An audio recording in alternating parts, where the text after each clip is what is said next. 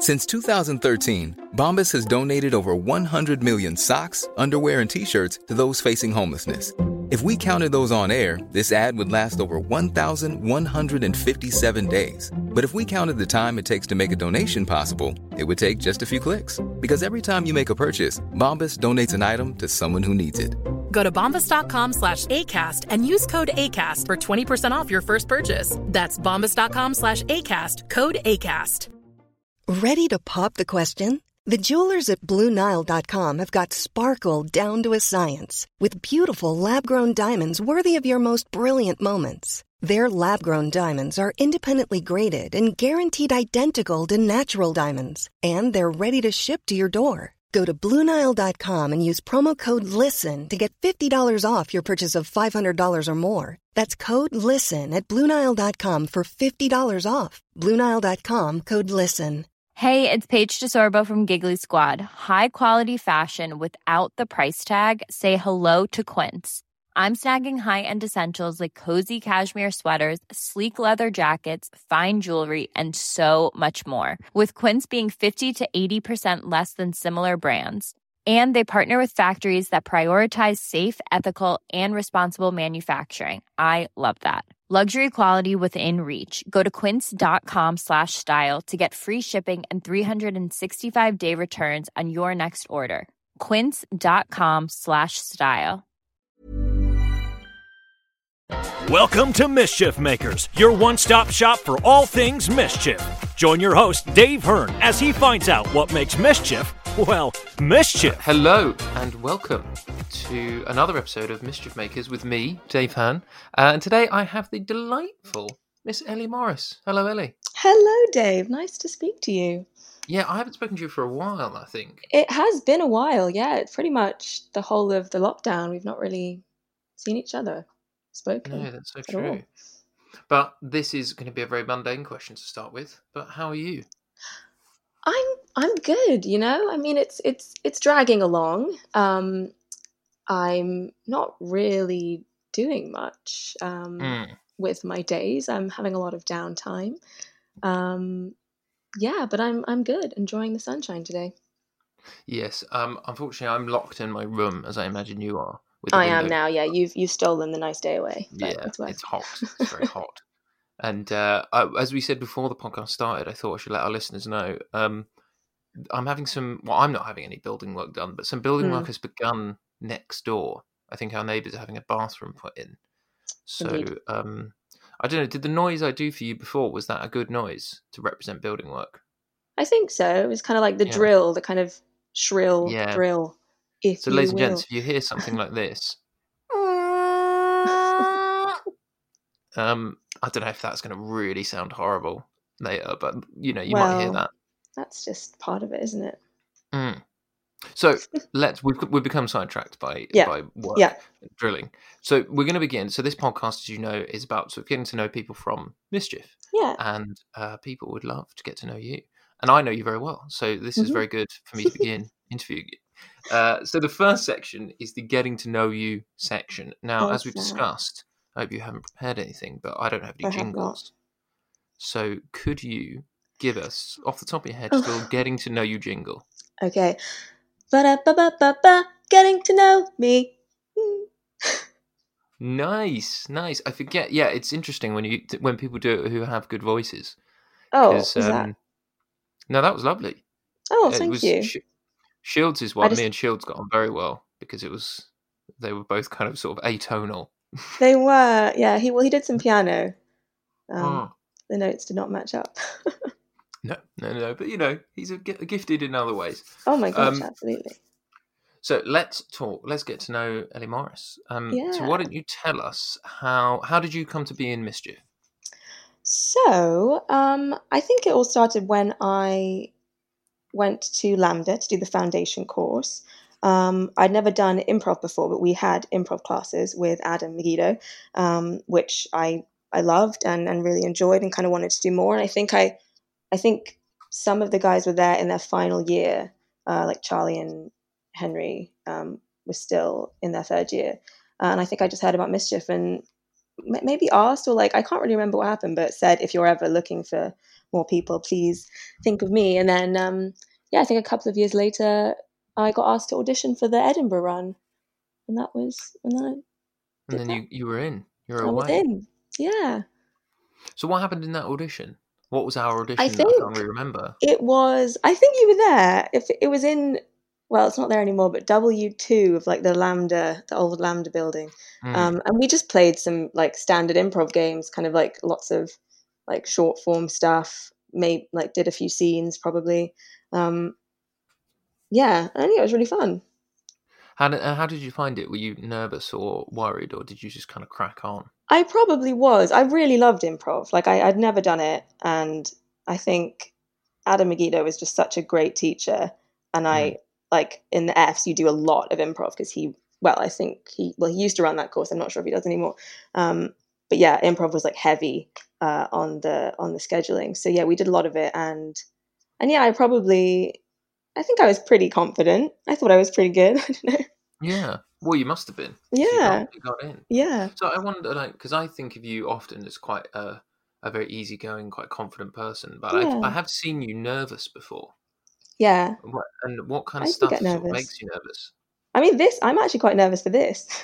Oh, really? Yeah, I was a bit nervous. I was like, I was going to read all the questions and prepare, and Henry was like, no, why would you just don't do that? That will just make it worse. So I haven't done that. So you haven't But prepped what any else makes me answers? nervous? I've not prepped any answers. Well, that's good. I mean, general, like I do get like, first night jitters, like, a little bit of stage fright, a little bit, but generally not. I mean, flying makes me nervous. That's probably Well, my like biggest. aeroplanes. Airplanes, yep. Do not. Oh, wow. I didn't know that. I know. Well, it's only been in the last couple of years. It was so weird. I've like flown and been fine. And then I think I had one bad flight back from New York where there was quite a lot of turbulence, and it was like constant throughout the whole flight. And then ever since then, I just have been really like cripplingly nervous to get on a flight.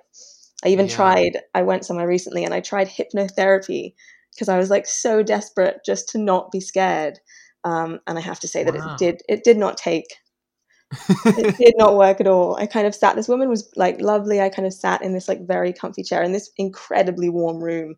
And then she like covered me with this like blanket, like this really heavy kind of like felt blanket. And I was like, oh God, just so hot, but I can't say anything because I'm about to get hypnotized. And she kind of, her voice went into this lovely tones and like this melodic thing. And she was saying all this kind of typical hypnosis stuff that you would expect to hear, but every time I kind of like felt myself kind of going a bit under, my eyes would just jolt open, and I was just really resistant to it. I don't know why, but unfortunately it did not work. Do you think you went in with a certain kind of cynicism towards it, that you thought it might not work? I don't know. I was trying to work it out why, because I really wanted it to work. I was honestly like, this would just solve all my problems. But I think there was something about being under someone else's control. Like when I felt, they get you to close your eyes and everything's heavy and you're going, you're sinking down. And I just like, my body just kind of glitched and like resisted. And I like snapped my eyes open. And then after like half an hour of talking to me, she was like, okay, I can tell this is not working at all. And like, I don't know, she was kind of, apologetic. Because I think it maybe usually does. But yeah, I just said, you know what, that's okay. Maybe we'll do another session. And then we scheduled another session, and then she forgot about it. Oh, wow. So she hypnotized herself. Yeah, it was going to be on Skype because she couldn't do another day. And then I like called her at the time and she was like, oh, sorry, I just completely forgot. Can we do it another day? And then she forgot about that as well. So you know what? It wasn't a good experience. Did not work, and it cost quite a lot of money. Yeah, I mean, would you ever consider going to another hypnotherapist? Do you think? I don't know if I would. I don't think I would. I think now I'm just going to use drugs. Seems fair. Give Knock yourself out when you get on the tranquilizer. Yeah. Well, because I think I wonder if I certainly think the appeal of hypnotherapy is that it's this kind of catch-all, isn't it? That you can solve a problem like fear of flying, in a few sessions by altering your subconscious somehow. Yeah, well, that's what. Yeah, it's very. I think it's very appealing. One of my old movement teachers, he smoked, and he said he went to hypnotherapy, had one session, came out, never smoked again. Really? I mean, yeah, those are the stories you hear, and it's like, well, wow, I want this. Yeah, But then But surely you could just apply that to everything. You should be like, okay, so I want to go in and go, okay, so what I want to do is just eat healthy, be yeah, I motivated to know go it's to the not. gym, and sleep easily. Yeah, I don't know. I'm suspicious that it take like one session is kind of. She said that we could do it in two. Mm. Sadly, I never got the second session, so maybe that would have been where the magic happened. But I don't know. I think maybe I would try it again with someone different and just see, because I know that it does work for some people. But I don't Yeah, know if I was just nervous to submit. that's very true. And I think Yeah, that's part of it. Have you ever seen any of Darren Brown's shows live? I have. Yeah, And he's very quite selective about the people that he picks, yeah. I I think think. it needs to be a certain type of person. Yeah, and I find there was one where this guy got up and he got this guy up and he talked to him for about 2 or 3 minutes and just at Mm. the end just went, I'm really sorry, this isn't going to work. Oh Um, wow, so he the knows. guy, I think he was the guy. To be fair, was I don't know why I'm whispering. I don't know if the guy knows I'm The guy talking is about him. here. He's in The your guy, room. he's in my room. He's a bit of a dick. He's also broken into my house. Get out. We've gone off track, but We hypnosis is have. good. Yeah, yeah. It's okay. It works for some, not for others. But And so the flight you came back from New York because you did you do a show off Broadway while we were there? I did. That was the big coincidence. Yeah, we did. We finished Bank Robbery, and then you guys were heading out to uh, Broadway, and then Hmm. I got a job doing a play called Rotterdam, and it was at the Brits Off Broadway Festival in New York. And yeah, it was kind of around the same time that you guys were there, so we had a little crossover, which was It nice. was very nice. And how Yeah. did you find New York and Brits off Broadway? Oh, I loved it. It was so fun. I mean, it was a month, and it just goes so fast, but it was just so great to be there, and yeah, I loved it. And so that flight back was the I tricky think one. maybe that was the one. Yeah. Or maybe it was one. No, it was one after that because I was on my own. Because yeah, I flew back with Sure. everyone, but it was a flight. I think I went the next year, and then I flew back on my own for some reason, and I was just like I was too scared to even ask. But I was like, oh, maybe I should get a whiskey or something and like calm myself down. But I was just too like I don't know, I was too embarrassed to ask one, so I just gripped the seats and yeah, closed my eyes for like Just 8 hours. sweated a lot. Yeah. Yeah. When I'm usually okay with flying, but I think Mm. as definitely as I've got older, I think I'm developing like a mild claustrophobia. Oh And no. I think not in the sense of like I can't get in a lift, but Mm. more if I try and turn around and like if I'm laying flat and I try and roll over and I Yeah. can't fully rotate, I get a bit Yeah. panicked. And I Maybe wonder that's if the that's trauma of the Peter Pan stuck in the bed. well, that was where I first discovered it. Really? Oh, really? Oh my God. Yeah, in that middle bunk, in Yeah. what I sort of called the death box, It was was horrible. yeah. But that first one, the one we did in Pleasance, I actually we had to pad the inside of it, and I had to turn my head to the side because a couple of times it did actually hit me in the head. Oh Um, gosh, yeah. but then the one in Yeah, the that was Apollo, not obviously, pleasant. we Yeah. didn't build ourselves, so much better, Yeah. much better. Yeah. But the one at Um, Pleasance still works the best. But to your detriment. Very much so. So you're in Mischief. You were in Peter Pan Goes Wrong. You were understudy Yeah, on Bank Robbery, indeed. and you're now in Play That Goes Wrong.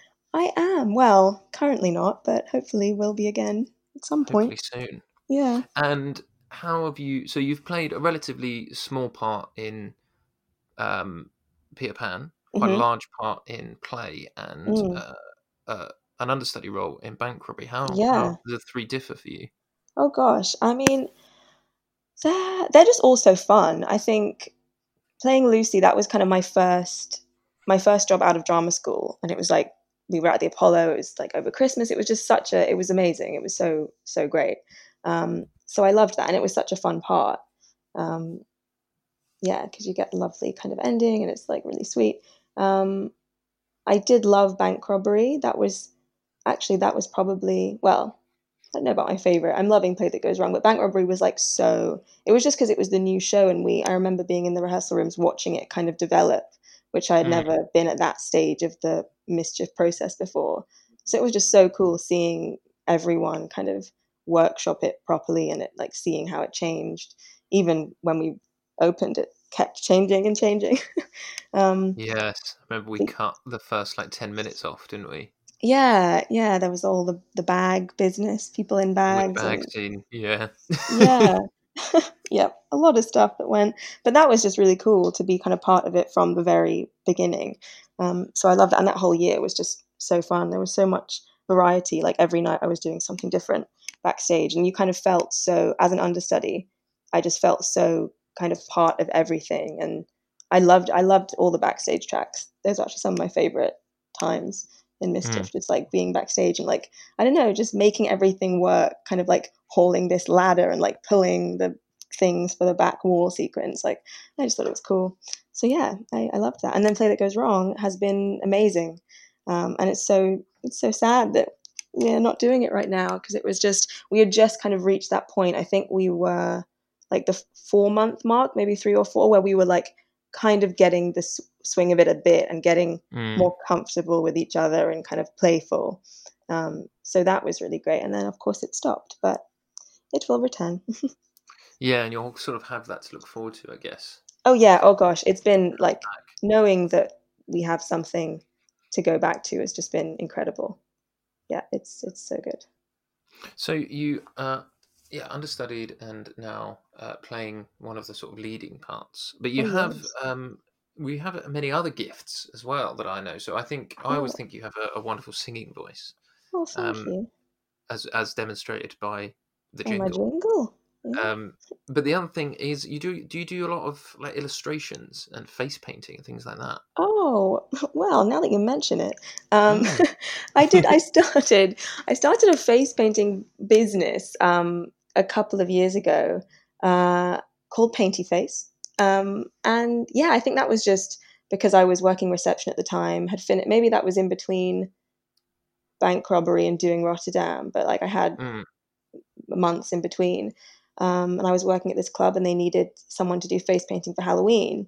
And I think my friend just suggested me. I don't really know why, but she did. And I was like, oh yeah, I can do that. And then from there I thought, oh, that would be a really fun kind of way to like, be working for myself when I'm not acting. I kind of enjoy, design and kind of painting and stuff. So yeah, that started, and it's not big by any means, but I have my Instagram account, and I've had some really good gigs from that. Unfortunately, again, it's not something I can really do during the pandemic, but hopefully one day we'll do again. But yeah, I really enjoy it. And so was that kind of born out of the absence of something creative? As you say, you were like working at receptionist and you hadn't done any theatre for a while. I think so. And my friend, another girl who worked on reception with me, Tiffany, she had just founded this company called Brush and Bubbles with her friend Lara. And it was just so inspirational because like they were two actors who had met an audition. While they weren't working, they were kind of like looking for something to do. And they just thought, oh, we have this idea for a painting and Prosecco class. And they just did it. And I just found that like, people always talk about doing things and never do them, but actually they just thought of it, put something together. Like now the business is like 3 years old and incredibly successful. And so at that time I was like, oh, that would just be so great to kind of do something for myself, which is, creative, but also, makes a bit of money. So yeah, that was kind of the inspiration. So thanks, Tiff and Laura. Check out Brush and Bubbles, a great business. Very good. Well, they'll have to give us some sponsorship money now.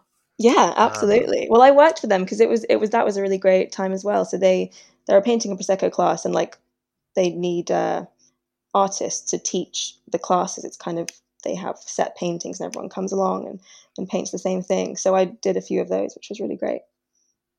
That's really cool. And also we did one of Mischief's gifts to Nancy when was it Herb's first birthday? That was Herb's. No, that was when Herb was like first born. Is that just first, born? Like his nothing birthday.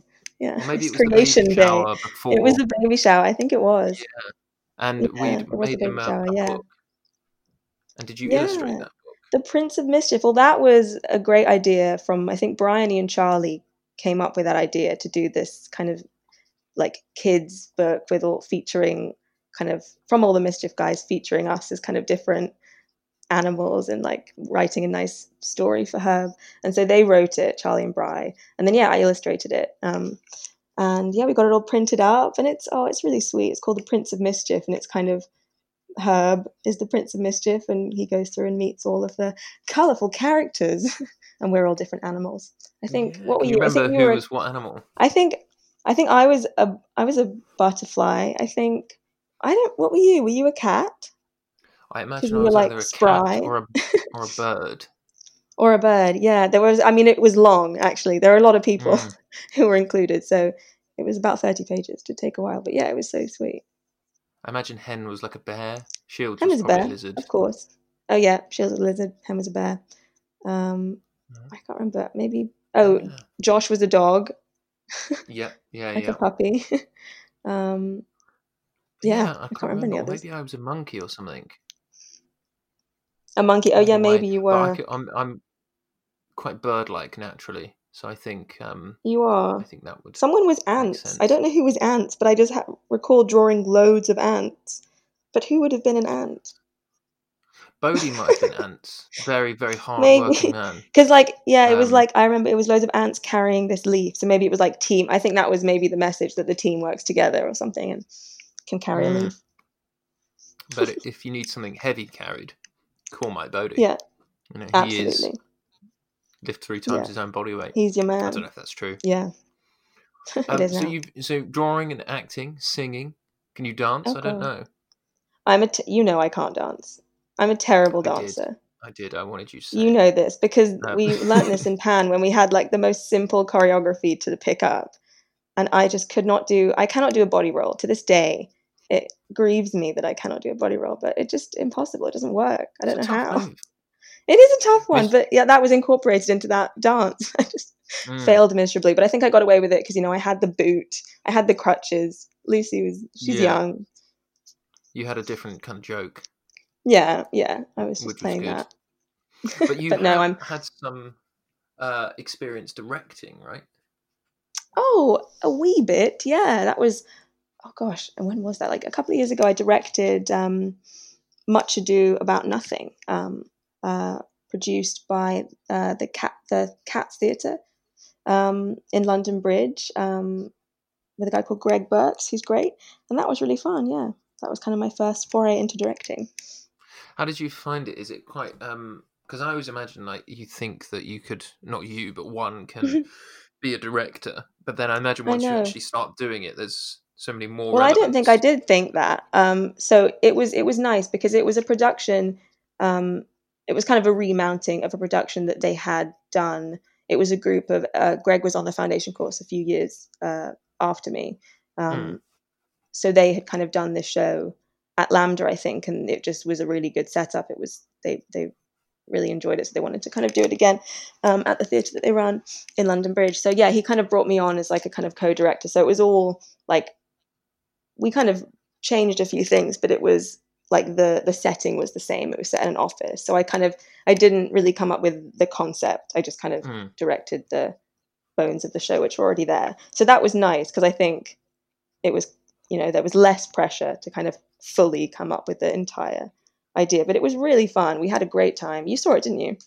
I did, yeah. I mean, you really can be the enjoyed judge. It was really fun to do, and everyone was we had a nice group. And would you ever consider kind of, I suppose, if the path was open to you, would you ever consider shifting from acting to directing? I'm not sure. Like, I guess I would, but I think I don't know. Honestly, with directing, I think people obviously they're so passionate. The people who do it are so passionate about it, and I think I loved doing it, but it's not. I kind of didn't feel like instantly I was like ignited and had to kind of direct the next thing and the next thing. I don't know. I kind of feel like my role is more kind of like assisting or kind of supporting rather than kind of leading the whole thing. I think the director, there's a lot of pressure. You are the visionary. You're carrying everything, and I kind of think, yeah, my personality maybe lends itself more to supporting and kind of, I'm like working with people to make something happen rather than being the one in charge, I think. Yeah, because I think I remember thinking, to go back to Adam Megiddo, actually, when we were doing Magic. I mean, he had a real impossible task directing the show, and Yeah. the vision of it was, I always thought his vision was quite clear. And Adam and the writers and the creatives and all those kind of things had their disagreements along the way. But Yeah. I always think that whenever there was a sticking point, or whenever there was any kind of pause in the tech or in the rehearsal, where there was a thing where people just didn't really know, and we were kind of treading water, you just felt the eyes just turn to this guy sat behind a desk at the end of the room. Yeah, And you've got to know exactly what you want and be able to communicate that. And yeah, I think you need just a lot of vision, don't you, to be a director? yeah, and I think maybe I don't think I could be a director, because I wonder if I have the patience for it. Because in my head, I'd be like, oh, here's my vision very clearly. Oh, but you're not doing it. Well, that's the other thing, is like being able to kind of tailor your communication to, I guess, actors or whoever you're communicating with, to not make it be kind of like you're just telling them exactly what to do. You kind of have to collaborate, which is I think the nice thing about Mischief is that there's so much collaboration within the company. That never really feels like anyone's just telling you, do this, do this, do this. It's always like a kind of conversation, and good communication. We're always up for just kind of doing stuff and seeing what happens. Oh yeah, just trying it out. Yeah. But to stick with Adam actually for a bit, you did the 50-hour improvathon, right? We did, we did. We didn't do the whole 50 hours, but me, Brian, and Charlie, we did this year. I think me and Charlie, did we do about 11 hours? 10? I can't exactly remember now. We were there. We both left at about 4 a.m. I remember we we stayed on longer than we thought we would. But that was a lot of fun. I would definitely want to try it again and do a bit more. But yeah, that was a good time. Tell us a bit about your experience inside of it. So you kind of turn up, there's all these people there, and how does it work? I mean, there's a lot of people, so everyone, you get into your costumes, and I think did we kind of go around and meet everyone's character? You kind of get introduced to who, or you just chat about who. The Hot 30. Yeah, the Hot 30s. And do you mean like even before the show starts? Even before, I mean, you can, like some people, like me and Charlie and Bri, we decided to kind of play together. So we were the Cactus Sisters. And so we kind of had like generated a little bit of relationship just to kind of not so we were all strangers. So yeah, I think that really helps if you have kind of relationships just from the get-go, then that makes things much easier. But yeah, it was hectic. I mean, it really was. You're just kind of all waiting backstage. You do the Hot 30s, which is where you kind of run out and have 30 seconds to introduce your character and why you're there to the audience. And then yeah, Adam will just call, or whoever's calling will just call people up, and you have to see what happens. I mean, it's not it doesn't make sense a lot of the time, but it is fun. It's maybe more fun to do than it is to watch. I'm not sure. Did you see any of it? I did. I watched, and actually the last one of these we recorded was with Rich Baker, and he was telling me that I think he's the only musician in the world, I think, to play all 50 hours straight through. Oh, that's crazy, because that actually requires attention. Yeah, well, like, that was so much attention. Because he's technically in every scene. As where like you sort of get mini breaks.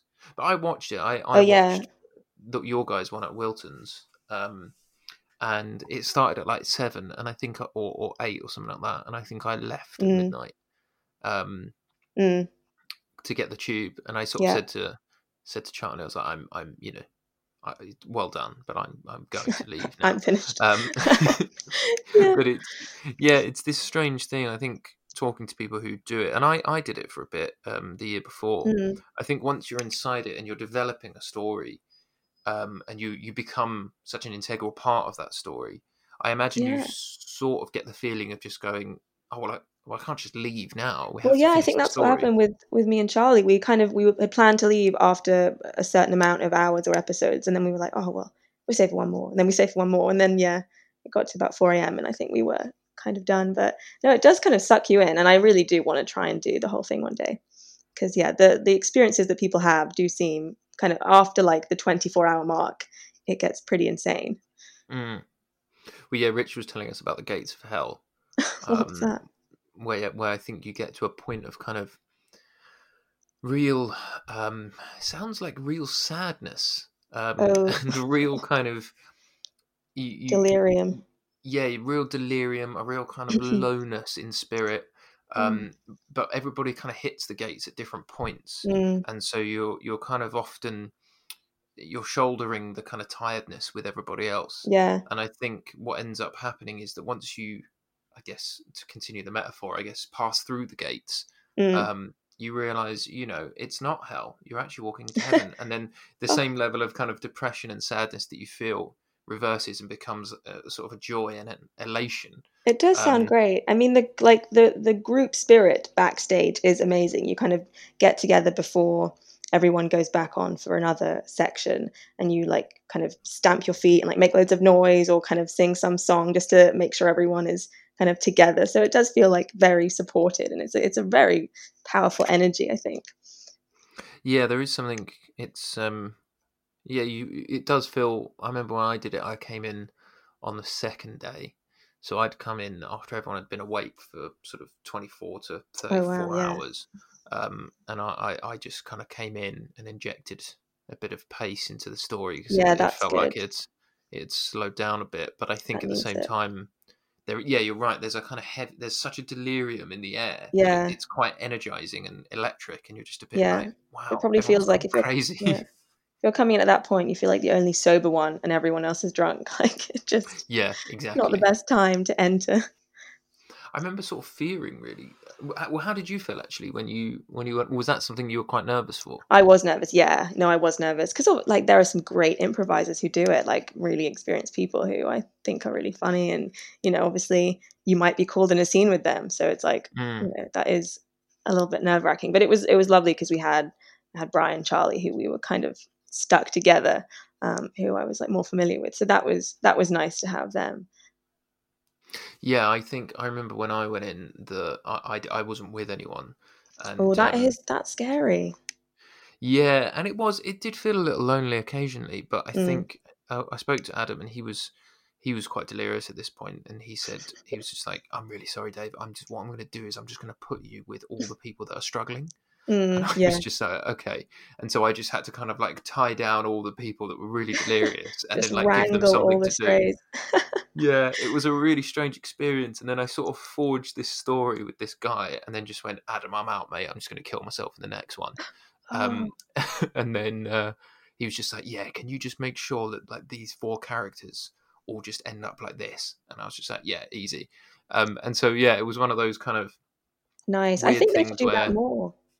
Yeah, where you just sort of bring in someone every couple of hours just to redirect. You can pull the strings a little bit from the inside, not, just to make sure it's enjoyable for anyone watching. Yeah, because I reckon if you've been up for 36 hours and you sort of maybe feel like you're floundering a bit, and I imagine you become any kind of feeling you have, whether it's elation or anxiety or self-consciousness, I imagine that's magnified by your tiredness. Yeah. So if you lose confidence at like hour 38, you could crumble. Yeah, but it's quite strange. But we've talked about it quite a lot on the podcast actually. So maybe it'll gain. I don't know how many people listen to this. Oh well, thousands surely, millions, probably thousands. But yeah, 50-hour improv. I would definitely. We should all do it when it comes around again. I'm definitely well if I'm invited, Adam. Well, I would love to do a Mischief kind of 12-hour Mischief movie night. Yeah, we talked about that. That would be really fun. A charity thing, socially distanced. Yeah, that would be great. Obviously. Now, so I'm going to slightly read it. Well, no, actually, no, it is keeping on the same theme, I guess. Mm-hmm. So you kind of done all this stuff with Mischief, and you've done some stuff by yourself, and you've had other jobs when you've not been working. We'll probably dive into specifics, but as a more general question, how have you found life after LAMDA? Have you found the industry kind of coming out of drama school, generally speaking? I think it's been, I think the first few years, I have to say, I found kind of easy. And I don't think that's normal. And I think I realized only after the work stopped that wasn't normal at all, and that it is much more of a struggle and a slow game. But because I had this in with Mischief and I was scheduled to do Peter Pan like directly after I graduated, it kind of felt like, oh yeah, this is what acting is. I just book this job and do that, and then I'll move on to something else. And like, you just think that it's just the work is never going to stop if you get something straight after drama school. Yeah. But of course, that is, so wrong. So yeah, it's been, obviously I've done some amazing stuff with Mischief, and the Rotterdam show, which I did as well. But yeah, it does definitely get tough. Like, it's hard. And I think, yeah, it's definitely an adjustment when you realize, like, I finished Pan and Bank Robbery, and when Rotterdam was over, there was like, yeah, maybe a year or so when I didn't work. Like, I'm not exactly sure how long, but it's definitely tough, and it's definitely an adjustment. Yeah, but obviously Mischief has been amazing to kind of have that connection and to be able to do so much with you guys. It's been so good. Yeah, I think it's one of the things that kind of Jono says whenever we do a cast change and stuff, where he's like, a really cool thing. At one point, I think we had 3 or 4 shows running in London, and I don't think we were in any of them.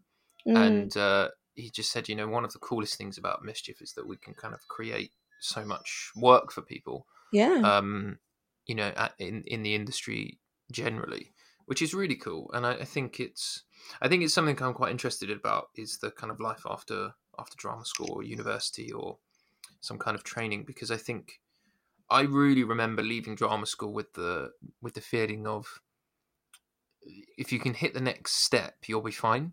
Like if I get an agent, great, then I'll get in with casting directors and I'll get an audition, and then once I get the audition, I'll get the part, and then that'll lead to something else and something else and something else. And I get the feeling that happens to very few actors until much later in their career, where you're eventually, I guess the dream is that you're turning stuff down. But yeah, it's definitely a real long game. It's definitely a long game, and people who graduated like a year before me, like now I'm seeing doing really great things, or like you just see people who you kind of vaguely knew, who maybe you haven't seen do anything, and then suddenly they pop up in this great TV thing, or like, in all that time they've been, out there trying to make it as well. So I think, yeah, I was just kind of young when I graduated in drama school as well. I went straight from school. I didn't take any kind of gap year. I did the foundation course, and then I went straight to the 3-year course at LAMDA. So I was kind of in that LAMDA bubble for like 4 years. And so, yeah, maybe I was quite sheltered and I just didn't really give it a massive amount of thought, like how tricky it really is and would be. Yeah. But no, I think that's good. I think it's good to talk about as well, particularly for actors who are leaving drama school, particularly now, that it's but I definitely put huge pressure on myself to kind of, even with the lockdown and stuff, to kind of do something. But actually it's not about just kind of generating anything you can. It's just about getting through it and sort of getting through it together. I think if you have like a good kind of support system of people who kind of get it as well, because I have my kind of outside friends who didn't go to drama school, then I have my drama school friends, but we just do not talk about acting really, and I think that's really kind of nice and healthy, because you just don't get all of the kind of jealousies or kind of what's this person doing. We just kind of don't really discuss it, and I think it's probably the better for that. But it's nice to know that there are people who completely, it kind of goes without saying, everyone kind of gets it and understands that, we've all been through the same kind of thing. So yeah, it's important to have those kind of relationships. Yes, I agree. Yes, and so indeed. With that, I'm going to sort of turn the rudder on the interview and redirect us. Oh my gosh! And we're gonna answer some questions from the web. Oh my god! Okay. So that means we need another jingle. I know. I just got nervous now. So give us questions from the web jingle. Go. Okay. Questions from the web. Oh my god! I really don't want that to be in it. Did you start? You started so high? I know. I don't know why. I just panicked and thought, I must not think about this. I must just do it. And that's what you got. That's what you got. So I will never be listening to that part of this interview. I liked it very much. In fact, it's about 37 minutes in that, so you can kind of skip forward. Okay, great. Yeah, I won't be listening at all. Yeah.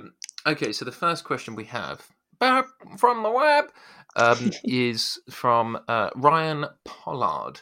And Ryan asks, is there a special Mischief moment that you still remember very fondly to this day? Oh, a Mischief moment. I mean, there honestly has been so many. Gosh, let me think. It could be something from Mischief Movie Night. It could be something crazy that happened in Pan. Some craziness. I mean, I'm always really bad when I'm put on the spot to think of a kind of standout thing. I can just think of the embarrassing things that have happened on stage during Mischief Movie Night. Well, you can definitely, I mean, I suppose it's remember fondly, but if it's a special moment, you can definitely remember one of those. Yeah. What do I remember? I mean, the Mischief Movie Night tour was great. I think we had some really great shows. There were some excellent moments, but the one I remember, which was a lesson, but it really hurt at the time, was we were doing this murder mystery. I think it was in Cardiff, and I was the inspector, which, you know, I am the least experienced improviser of all of you, so it was. I was already kind of like, I really, you know, if you're the inspector, you will be the one that basically ties up the entire plot at the end of the show. And so I kind of had this coming, and we got to the point where I think basically every single other member of the cast had died. So, or like a few people were standing at the side. So everyone was kind of strewn about the stage, and I was just there and had honestly nothing. And I think I really didn't have anything. And I just remember I remember like looking at Harry's eyes, and I was just like crying out, like with my eyes, just for help. And I really did not have anything. And I don't think that was the finest show, I have to say. I think eventually maybe people tried to come alive to help. I think Henry ran on with a phone. It was just, I don't know. It was a traumatic time. But I did learn that whatever happens, there's no reason to get so upset about it. I think I really was quite upset after the show. And that was one of the great things about that tour, is I think learning that, you know, it really, like, it's never going to be good if you put that much pressure on yourself. Like, obviously everyone wants the show to be great, and we'll do our best to make the best show possible. But in that moment, like, you know, anything would have been good. I think I froze, and that was kind of why it was so just painful, maybe more for me than anyone else. But yeah, a good lesson from a traumatic event. Well, that's good. That is good. And I think it's really important, because I'm quite big into failure. I think it's important that we embrace it and learn from it. And that is a big Mischief message, isn't it? Yeah. Yeah, it's just kind of going, oh yeah, there's going to be a point where you'll fail. And I really remember when, with most improvisers and most of the shows, there is a point where everyone kind of arrives, quote unquote, and it usually follows some kind of catastrophic freezing, or the opposite, which is, I think, the problem that I have, is that I used to come in really hard and just like bulldoze everything, and then you realise, you look back on it and go, oh, I've actually just destroyed everything. Yeah. I mean, analysing improv shows, it's good to a point. And then it's like, oh, okay, let's just do another one. Let's do another one. Well, there you go. There's a sad memory, but also a fond lesson. But a fond lesson. So sorry about that, Ryan, if I didn't deliver on the fond. There's many fond things. The next question is from I want to say George Aspie, or Aspie. It's spelled Aspie. Aspie, I like it. I like Aspie, but you'd probably need a hyphen. George Aspie. George Aspie, like he's playing pie. Yeah, like pie? Oh, I see. So he's George. He's George as being pie. Yeah. Sorry, what's his question? His question is, sorry, we got bogged out on Aspie. You are, oh no, not you are. It's a question, not a statement. Are you an introvert or an extrovert, optimist or pessimist? I honestly think I'm all of them. I don't know what that sounds like, but I think I'm definitely more of an optimist than a pessimist. But these days it's tough, isn't it? Yeah, it is hard. It's a tough one. But yeah, I think I would like to say optimist. And introvert, I don't know, it really depends on the scenario. I think I can be really kind of quiet and quite shy sometimes. But but it really depends on. So I think I'm a bit of both. I'm a mix. What would you say? I mean, from someone who's known me. I would probably say I would, if I had to pick them, I would say extrovert, optimist. Yeah. But I do understand. I do understand introvert because I think most people are sort of a combination of both. Yeah, aren't they? Yeah. And some are just more one than the other. But I would say that, yeah, like maybe at a party, particularly where you know people, very extrovert, but maybe in a scenario where you don't know as many people, you're probably a bit I quieter, think a so. bit more reserved. Yeah. I'd say I'd say so. Thanks, Ryan as pie. Oh no, Ryan. Sorry, what was his name? Al. George. God. George. Al as pie. George as pie. This next person has a great name as well. Greer Theus. Wow. Greer Greer. That's such a cool name. Yeah, Greer Theus. Sort of quite Grecian. Yeah, it is. God of pies. Okay, Pie. no, that's cool. Sorry, Greer. Let's just ask the question. What is the most difficult part of improv? Just getting on. Just summoning something just to get on stage, I think. Actually, is that? Yeah, maybe. I mean, there's many. It's the attitude, I think. It's kind of, maybe, it's getting over your inhibitions, just kind of trying to overcome any expectation of what you want it to be or what you think it should be. Yeah. Well, I think that, hypnosis thing, doesn't it? The sort of element of truly losing control and just kind of going, I have no idea what this is going to be. Yeah, no, I think, just letting, because obviously, you have an idea. Sorry? I was just saying, and just being okay with that. Oh, yeah. Sorry, I think no, I can hear you now. You've come back. But yeah, I think, because everyone's going to have a different idea of where the scene is going, and obviously you do as well. And I think it's probably letting go of what you think it should be and just letting it be what everyone collectively thinks it should be. But yeah, just not feeling like I do remember another one that in a show that was set in Scotland, I think I did not speak for the entire show because I have a terrible Scottish accent.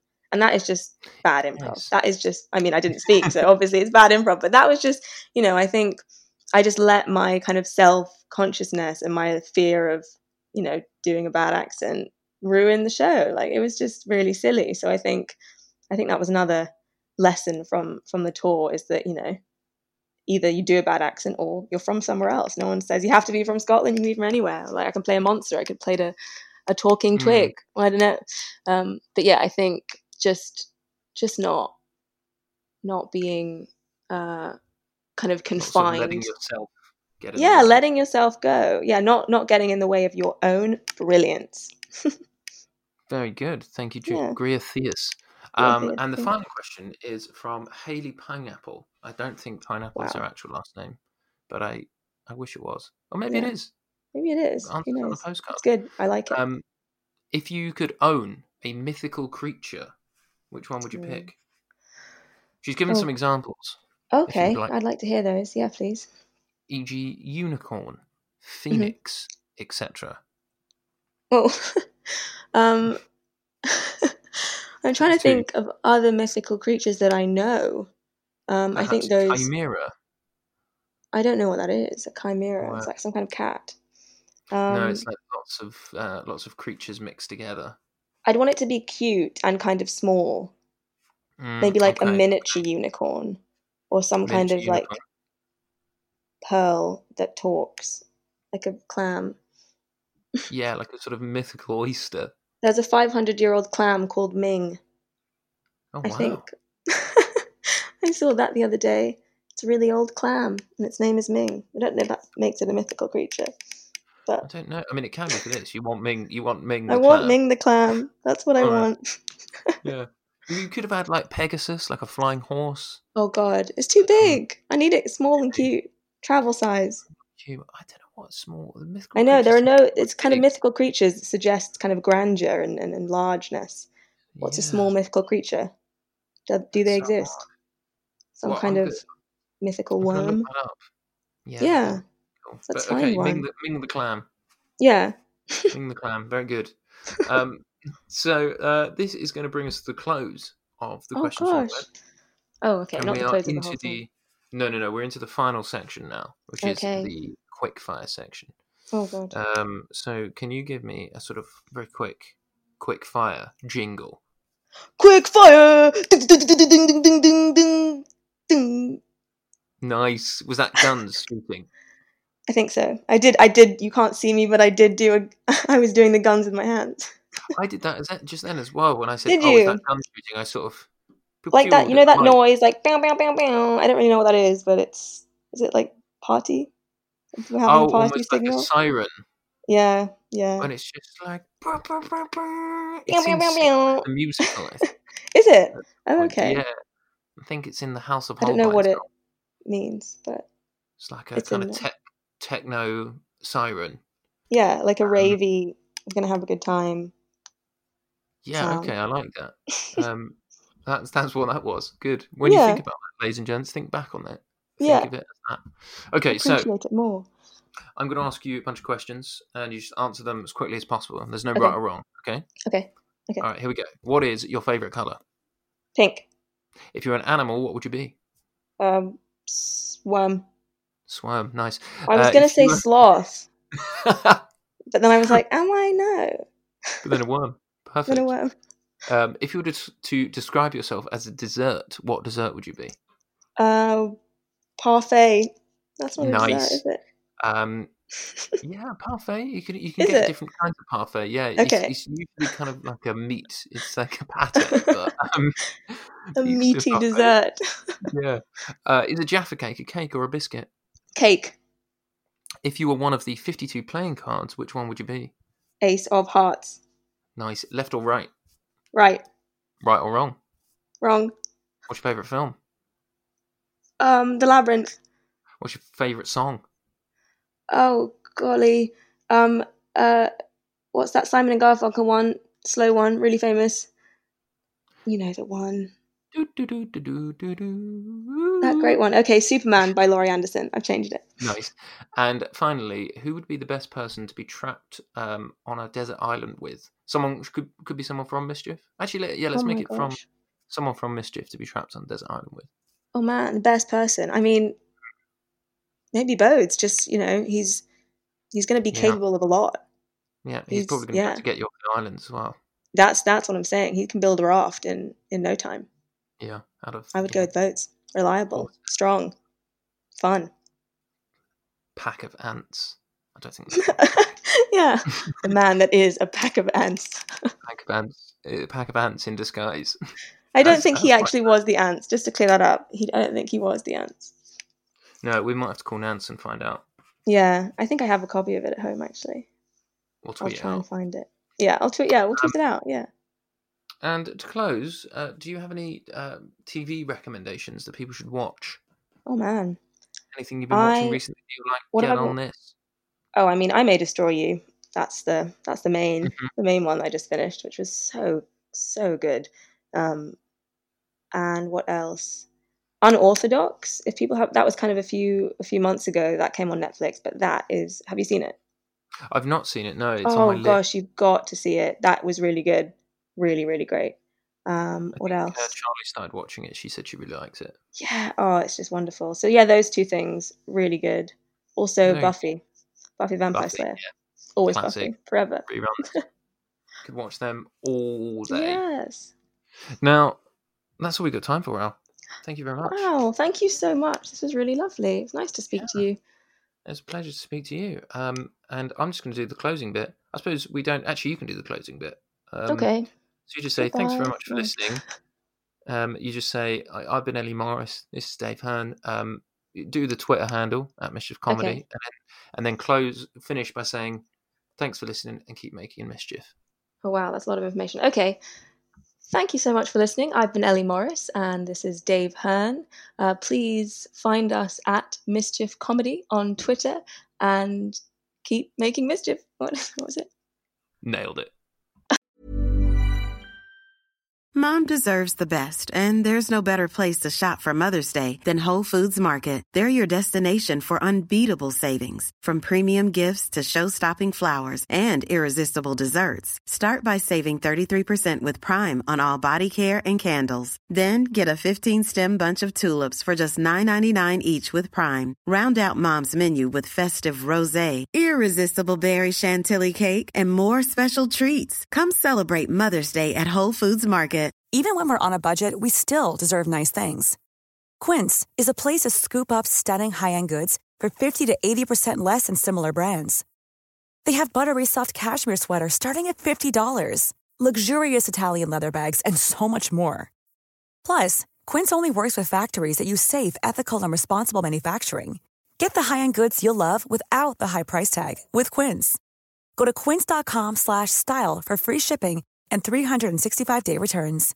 Imagine the softest sheets you've ever felt. Now imagine them getting even softer over time. That's what you'll feel with Boll & Branch's organic cotton sheets. In a recent customer survey, 96% replied that Boll & Branch sheets get softer with every wash. Start getting your best night's sleep in these sheets that get softer and softer for years to come. Try their sheets with a 30-night guarantee. Plus, get 15% off your first order at bollandbranch.com. Code BUTTERY. Exclusions apply. See site for details.